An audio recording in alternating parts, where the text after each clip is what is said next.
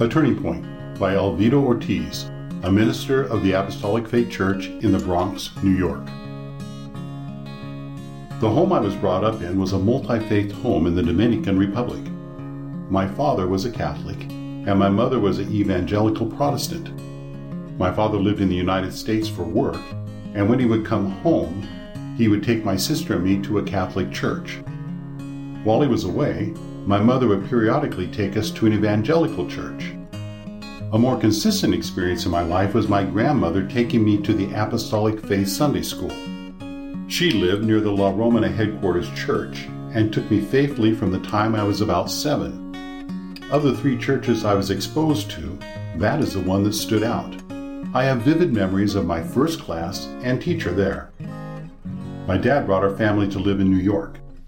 However, after 3 years, my parents decided the schools were not safe and would not yield a good education because of gang violence. In 1980, when I was 12 years old, my sister and I were sent back to the Dominican to live with my grandparents, while my parents stayed behind in the United States to work. To me, this move seemed like a great window of opportunity. With my parents no longer having direct control over me, I would have the freedom to do more worldly things. I was a young kid who was ready to turn my life upside down. However, the Lord also saw an opportunity and turned this situation into something good. After my sister and I returned to the Dominican Republic, our grandmother began taking us to Sunday school again. One Sunday afternoon, I was sitting on the front steps of my grandparents' house when a friend, who was not a Christian, came by and said, "Hey, what if we go to church tonight?" I had never been to an Apostolic Faith meeting outside of Sunday school, but because there was nothing else to do that evening, I agreed to go. We went and sat on the second or third bench from the front. I do not recall anything about the service, except that afterward a young man came up to us and asked, "Do you want to receive Jesus as your personal Lord and Savior?" I looked at my friend and said, "Why not? Let's go." We went to the altar, and I prayed the sinner's prayer, and God saved me. Even though I did not fully understand the concept of salvation, I knew God had done something real in my heart, because everything was suddenly new to me. When I got up from praying, the burden of sin was gone, and I felt as if I were walking on air. I'm thankful that the Lord saved me at that early age. 2 years later, my mom passed away from cancer at the age of 34. It was hard on my sister and me, as well as our younger brother who had been born while we were in the United States, but having salvation made all the difference.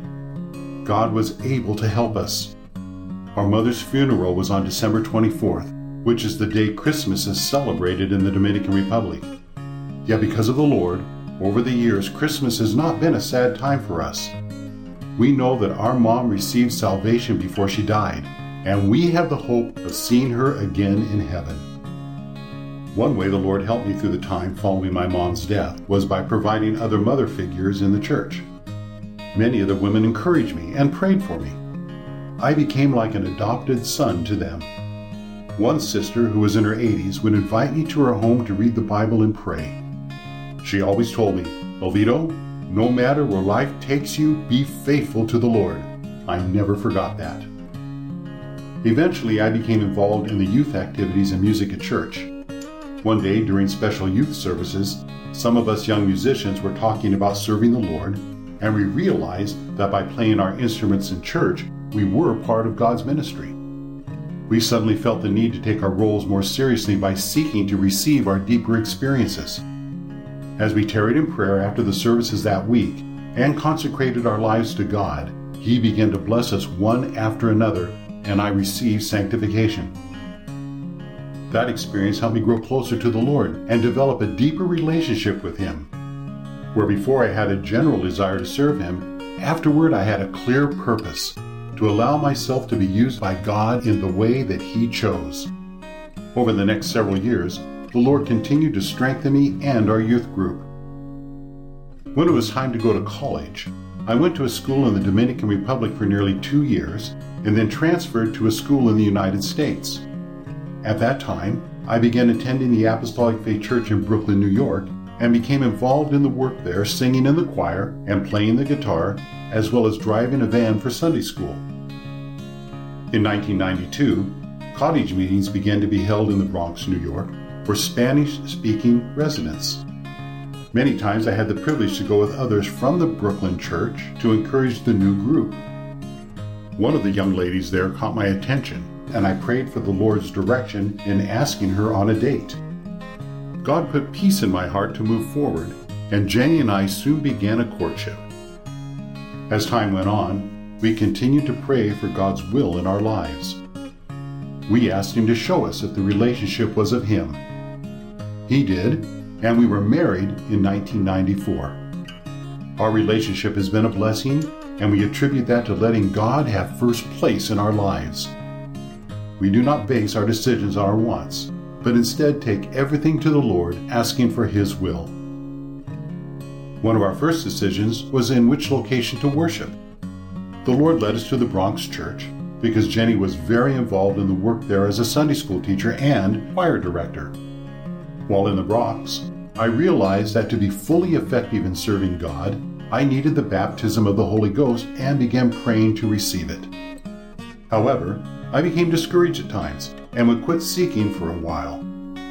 Finally, during a week of special services, I asked myself, how can I continue like this? I went to my pastor about the situation, and he began praying with me after the services. On a Thursday evening, we were praying until close to midnight when the Lord came down powerfully. Then the next morning, His Spirit came down again, and I received the witness. It was a wonderful experience because it made me able to be fully used by God for His service.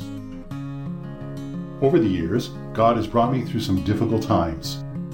In 2011, I was diagnosed with thyroid cancer. The Lord was there and did not let me ignore the symptoms. It was by His grace that the cancer was caught early enough that something could be done, and He went with me through the surgery. I praise Him for a full recovery. In 2016, I had the opportunity to attend camp meeting in Chile and to help with the work as an interpreter, minister, and musician. Since then, I have been back 3 times to Chile and once to Peru, and each visit has been a tremendous blessing. I also attended my first Portland camp meeting in 2016 and fell in love with it.